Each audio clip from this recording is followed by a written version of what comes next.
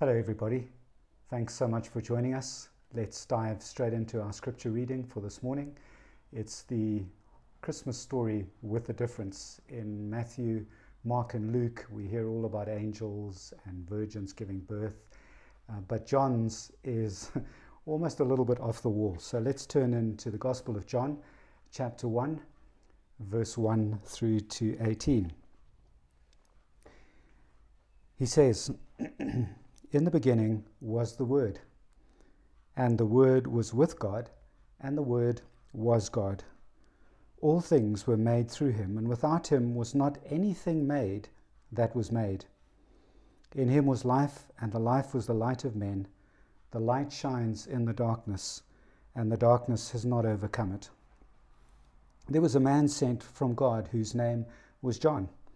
He came as a witness to bear witness about the light, that all might believe through him. He was not the light, but he came to bear witness about the light. The true light, which gives light to everyone, was coming into the world. He was in the world, and the world was made through him, yet the world did not know him. He came to his own, and his own people did not receive him. But to all who did receive him, who believed in his name, he gave the right to become children of God, who were born not of blood, nor of the will of the flesh, nor of the will of man, but of God. And the Word became flesh and dwelt among us, and we have seen his glory, glory as of the only Son from the Father, full of grace and truth. John bore witness about him and cried out, 'This was he of whom I said, he who comes after me ranks before me, because he was before me.' From his fullness we have all received grace upon grace. For the law was given through Moses, grace and truth came through Jesus Christ. No one has ever seen God, the only God who is at the Father's side.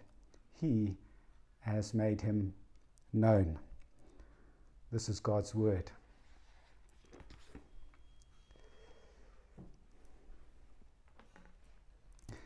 I wonder if any of you know what this is. And I wish that I could hear your responses, but obviously that's not possible.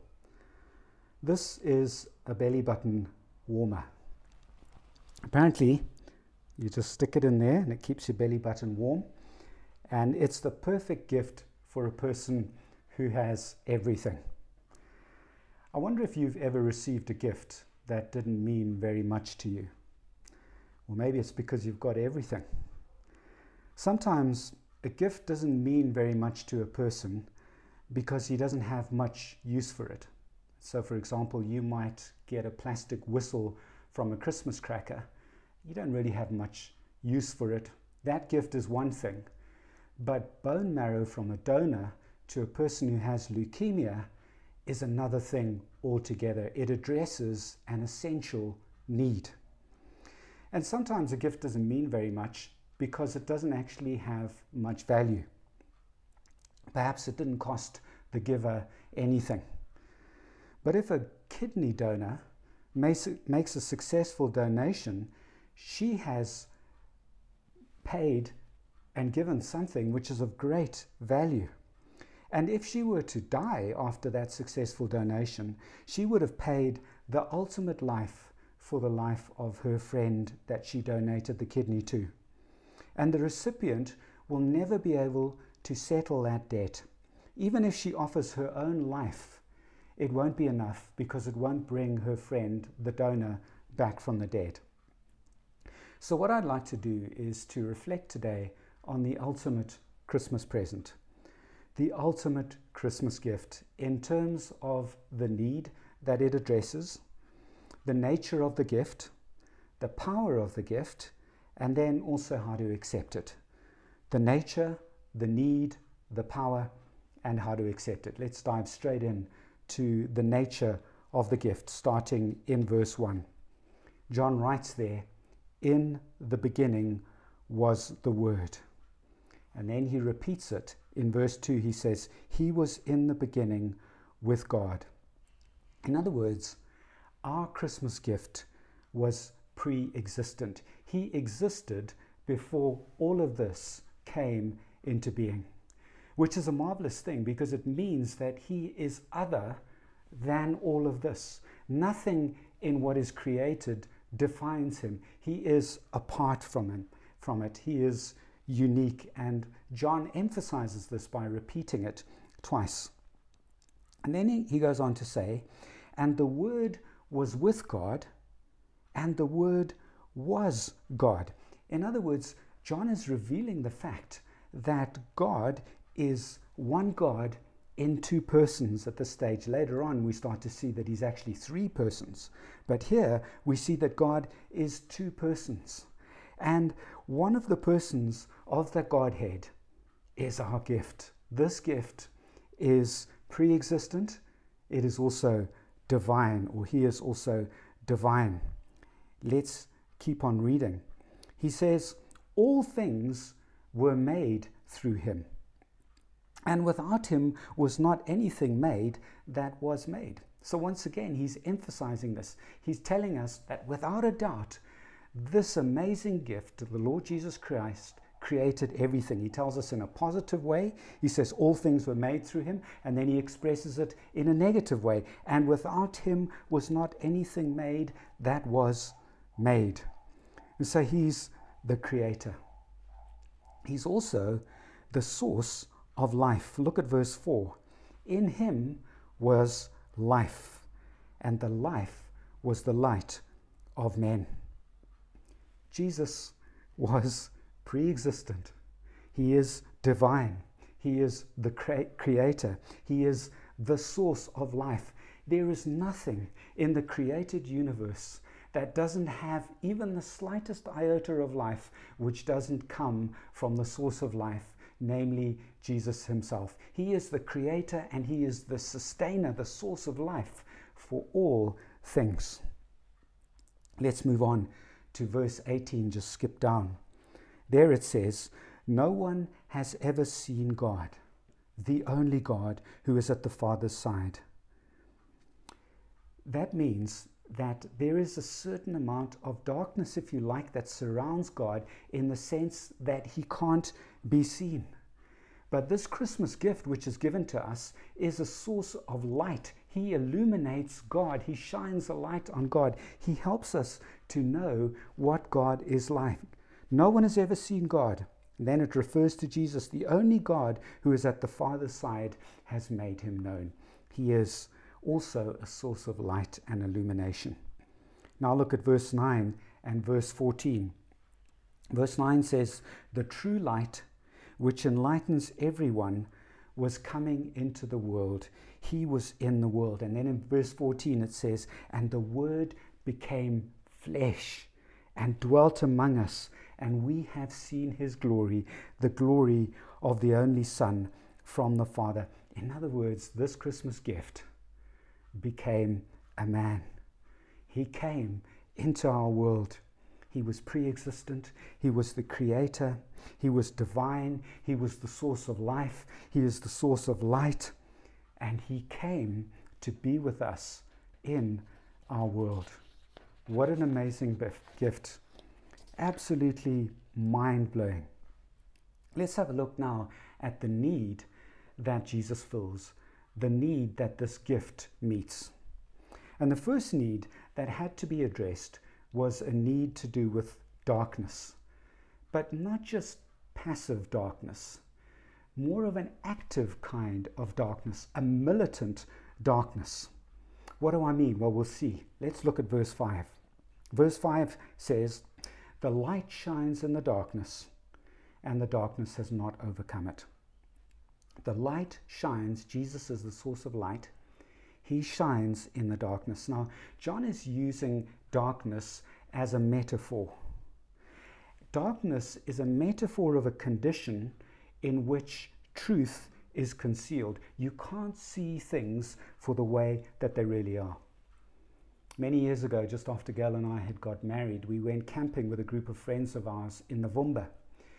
And we got a bit tired of the camp food, so we said to everyone, why don't we go to the White Horse Inn and go and have a meal there so that we can eat something really nice and tasty. So we left the campsite, and as we were driving out, it was still daylight. I could see that there was a path that left the road and went back through the forest to the campsite. So I thought to myself, wouldn't it be nice when we come back to ask the driver of the car to stop, let Gail and I out, so that we could have this romantic moonlit walk through the forest in the dark back to the campsite. So sure enough, we finished our meal. We arrived back and I said, would you mind dropping us off? The car drove into the distance and we couldn't see a thing. It was absolutely inky black. Now I said to Gail, don't worry, it's just because our eyes are a little bit dazzled. We just need to wait until we adjust. So we stood for half a minute, we stood for a minute, we stood for 2 minutes, and we realized that we were under the canopy of the forest, which was cutting out light. Furthermore, it was overcast. And then on top of that, there wasn't any moon because the moon hadn't risen yet. It was absolutely dark. So we waited for about 30 seconds and it was still utterly dark. We waited for a minute, we waited for 2 minutes, and eventually we realized that we were not going to be able to see where we were going. We were in complete darkness. And the thing about that is that it's very dangerous because, I mean, you could step off a cliff, you could step on a snake, but also maybe those dangers don't exist, but you would still be frightened because you just don't know if you're about to step on a snake or not. And on top of that, how on earth are you going to find your way home? And so I spent a lot of time jumping behind Gail. She couldn't tell because it was so dark when I heard noises in the forest. And eventually we managed to feel our way all the way back to the campsite. So darkness is a metaphor of a condition in which the truth is concealed. Gail and I watched a fascinating documentary on Netflix a few nights ago. It's just been made this year, and it's called The Social Dilemma. And what they do is they interview a lot of people who were involved in the initial design and setup of different social media platforms. And if you take Facebook, for example, what Facebook is designed to do, what the algorithms, if you like, behind Facebook is designed to do, is to get you to spend as much time in front of your screen as possible on Facebook. Because if it can do that, then it can take that time that you're spending and use it as a marketable commodity. They can go to advertisers and say, this number of people spend this amount of time. If you advertise, this is what, it doesn't matter whether people are actually looking at it or reading the adverts or not, there is the potential there, so they can monetize it. And the way that they do that, the way that they get you to engage and be in front of the screen, is they've done studies into the psychology of the human brain. How can they get the brain to release dopamine, which is the drug in the brain that causes addiction, that makes you feel good, that makes you feel excited when you see things on Facebook. And the other thing that they do is that they find out what your interests are. They profile you. And when I say they, we're actually talking about a computer here, an algorithm. The algorithm finds out what your interests are, and then it feeds you those interests, and only those. It'll get you to go down a rabbit hole, and it'll see how far it can get you to go because you'll still be sitting in front of the screen. The problem with that is that if, for example, you're not certain about inoculations and vaccines, should I vaccinate my children? Then it'll provide a whole lot of other people who are not sure, and it'll start feeding you information from the side of the camp that says vaccines are bad, so that you never actually get exposed to people who have a different opinion than you, a different idea to you. And none of this is necessarily based on the truth, because it could be anybody posting on those social media platforms that the algorithm finds and sends to you. And so the world is becoming a darker and a darker place. And we have these sinister third parties. For example, the Russians were able to use social media to undermine elections in the world's great democracies, like in America. These are the kind of things that are happening, and it's all about darkness, concealing the truth. But darkness is also a metaphor for the desire to to conceal something shameful, something that's sinful or unlawful. So when the burglars pitched up to break into our church office, the first thing that they did was they removed light bulbs outside around the veranda area where they wanted to break in, because they wanted a cloak of darkness over what they were doing. So humans have become attracted to ungodly passions, and we've allowed these passions to control our lives, and then we use darkness figuratively to conceal it because we don't want people to know. Chapter 3 verse 19 in John, he says, "And this is the judgment. The light has come into the world, and people loved the darkness rather than the light." Why? What was the cause of that? Because their works were evil. I'm sure most of you would agree that the world is a dark place. It's dangerous, it's frightening. Humans are controlled by their passions, and secrets abound as they keep the truth concealed, maybe out of shame or out of fear of punishment or out of some hidden motive that they don't want you to be aware of. And the thing is, folks, that when the truth is revealed, and concealed, and we are darkened in our understanding, the Bible tells us that we are separated from the life of God. Listen to this from Ephesians 4:18. We've been talking about this. Before people got to be in a relationship with God through Jesus, they were darkened in their understanding, alienated from the life of God.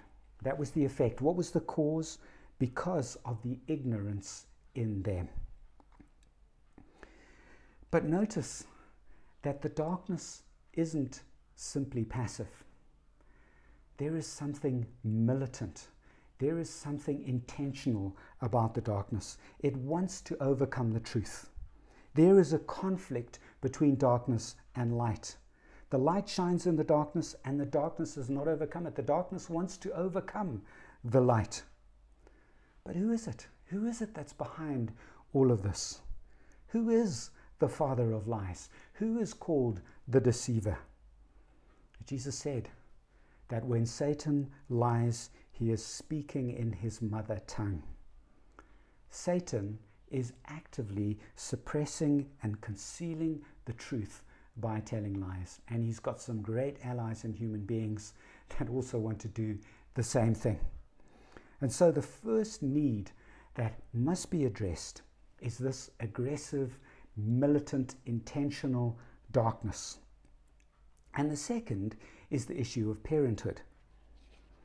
In verse 12, it says, "But to all who did receive him, who believed in his name, he gave the right." Just file that away. Gave the right. In other words, there had to be some sort of a legal basis. He gave the right to become children of God, who were born not of blood, nor of the will of the flesh, nor of the will of man, but of God. Folks, I would put it to you today that every human being has an insurmountable problem. It's a problem of parenthood. Every human being on the face of the planet has been born of man, and every human being needs to be born of God. Why? Because being a child of God speaks of being restored to a right relationship with God. But no human being born of a man is born in right relationship with God. We are born as sons and daughters of Adam, born as sons and daughters of the rebellion. We don't need to teach children when they're first born to resist authority. They just do it instinctively. And it's a taste of what is in every one of us. We don't like to submit to authority. No authority, let alone the authority of God, who loves us and knows us intimately and created us. And that's why Jesus was born of the Holy Spirit. He was born in a virgin, conceived by the power of the Holy Spirit. That's why we needed a virgin birth. Craig explained it a week ago. And so we've looked at the nature of the ultimate gift, all of those wonderful things. We've considered the needs that need to be met by this ultimate gift: darkness and parenthood. Let's put the nature and the need together in order to discover the power of the gift. That's the third thing we're moving on to now. Okay, so man's problem presents as ignorance of the truth, darkness, right? Now, God created the universe, so he is the origin of truth. He set things up so he knows the truth behind everything. But mankind is in darkness as a result of his rebellion against God. Darkness has come into the world. Death has come into the world. Ignorance. Therefore, the solution is for God to reveal the truth. You know, it actually requires God to take the initiative. And so he sends a witness to prepare the way for the ultimate gift. Verse 6. There was a man sent from God whose name was John. He came as a witness to bear witness about the light, that all might believe through him. He wasn't the light, but came to bear witness about the light. The true light, which gives light to everyone, was coming into the world.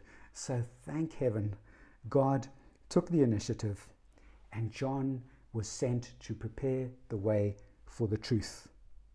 And then in verse 14 it says, and the Word became flesh and dwelt among us. The Greek verb used there is the same Greek verb that is used in the Greek translation of the Old Testament to refer to the tabernacle. Do you remember when God took the people of Israel out of Egypt? He told Moses to build a tabernacle, a tent, in which God would dwell. God was about to start dwelling amongst his people in that tent. And what we find now is that Jesus is coming as a man to come and tabernacle, to come and to dwell, to camp amongst his people. And this is wonderful because it means that God didn't send some sort of dry, academic, watertight argument, because some people just battle to follow arguments. Some of us are not as clever as others. He didn't need to send an argument to prove God. He didn't send a mere human being. He didn't send a book, but he sent a person, Jesus Christ. But I wonder if that truth is enough to deal with our condition. Suppose, for example, Gail and I had ended up in a very steeply cut valley with smooth cliffs rising up and water coming down. And we wouldn't have known any of this. But when the sun rises, we realize where we are. We're actually on a little piece of land that is surrounded by water. The only way out is to get up the cliff or to get in the water, but it's too dangerous. And the water is coming up. It's rising. Is it enough to know the predicament that we are in? No. That's what the law did. John talks about it here. He says the law of Moses brought truth, but the truth wasn't enough. If I walk into a room and I want to clean it, I can't see the dirt unless the room is lit up. I turn on the light, then I can see the dirt, but I'm not going to use the light bulb to clean up the dirt. I need a dustpan and brush to do that. So the law came, the truth came and said, here, this is the truth. You are guilty and you need forgiveness, but the law couldn't offer any legal basis for forgiveness. It's a problem. Other religions have a list of do's and don'ts which help the people to see that they're not measuring up. Even a person who doesn't believe in any God or religion has a code of ethics, if you like, standard that he lives by. But none of us even live up to our own standards. It tells us that we've fallen short, but what does it do about that problem? I was once chatting to a Muslim man and he told me, he said, no, I know that I'm guilty before God. I know that I haven't measured up. So I said, well, what's going to happen when you get to heaven? He said, no, God will forgive me. And I said, well, on what basis will he forgive you if he's a God of justice? He needs to be just as well as forgiving. And on what basis is he going to forgive you? We need to find out the way in which this ultimate gift deals with that problem. So the power of the gift is that it provides an antidote to ignorance, the truth. But we need more. We must also address the problem of parenthood, which requires both grace and truth. Look at verse 16. From Jesus' fullness we have all received grace upon grace. Verse 17, grace and truth came through Jesus. Imagine Gail and I in that valley, and now think of a rope being let down. There's a loop on the end of the rope. All we have to do is put it over ourselves, and we can be pulled out of the valley. And Jesus provides the legal basis for grace and forgiveness. The law says you're guilty and you deserve death. What grace does is God says, no, I've sent my son. He lived a perfect life. He never sinned. I'm going to punish him in your place. He will satisfy my wrath. He will satisfy my justice. He will be punished so that you don't need to be punished, so that you can be given the right to become children of God, to address the parenthood problem. That's what happens. And notice that it says we have to be given the right to become children of God. There needs to be a legal basis for it to happen. Let's start to close now by looking at how to accept it. I just want to sound a warning. Verse 7 tells us that John bore witness that all might believe. It wasn't certain. Some people would not believe. Look at verse 10. He was in the world, and the world was made through him, yet, contrary to expectation, you would have expected people to respond to him because he made the world. The world was made through him, yet the world did not know him. The world did not recognize him. It's a bit like Gail and I standing there and looking at that rope and thinking, surely this isn't the means of rescue. It's too thin. And who's at the top? Are they strong enough to haul us all of that way up? Keep on reading. Verse 11. He came to his own, and his own people did not receive him. Who is this man? What is this rope, if you like? He's one of us. He comes from Nazareth. His dad was a carpenter. He was a carpenter. I mean, even his parenthood is questionable. Mary, his mother, claims that she conceived by the power of the Holy Spirit, but I mean, is that true? And perhaps Jesus isn't what you're expecting as the solution to your problems. Maybe you want a helicopter. Or maybe you want to get out of that valley yourself so that you depend on yourself. Maybe you want to trust in your own abilities. Maybe you want a ladder that you can climb. Or maybe you're thinking to yourself, that it's actually not as bad as it all seems. It's not as high as it seems. It's not as impossible as it seems. But to be pulled up on the end of that slender rope, it is possible, folks, to overlook the gift. It is possible to reject it. But, verse 12, to all who did receive him, lay hold of the rope, and believed in his name, I trust this to pull me up. He gave the right to become children of God, who were born not of blood, nor of the will of the flesh, nor of the will of man, but of God. Just in conclusion today, if you realize and you're starting to sense, and you're starting to think, hey, I am in darkness. I am in an awful position. The water is slowly coming up. Yes, it might take 10 years. Yes, it might take 20 years. It might take 30, but the flood is coming.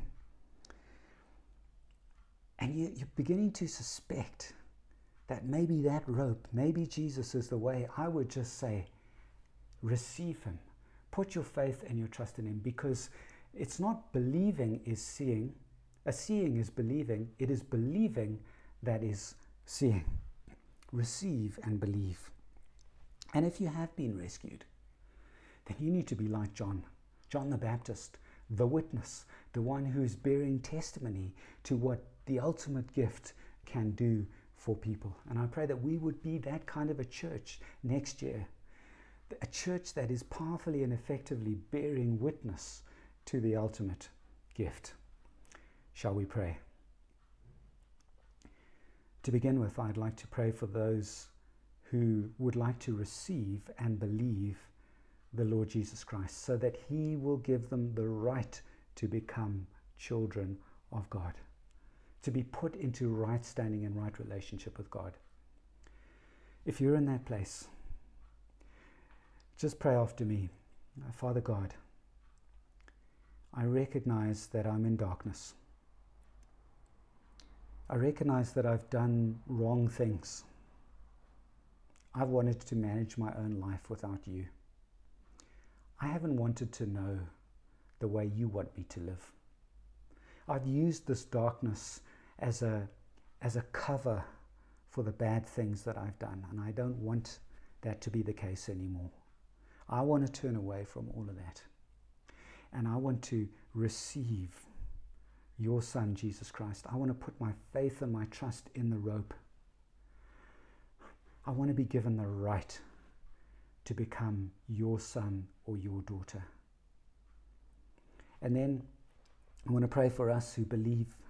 Father God, I pray that you would equip us in 2021 to be effective witnesses for the ultimate Christmas gift, so that we would make a difference, so that we would contend for truth, that we would contend for the light, that we would point people in the right direction. I ask these things in Jesus' name. Amen.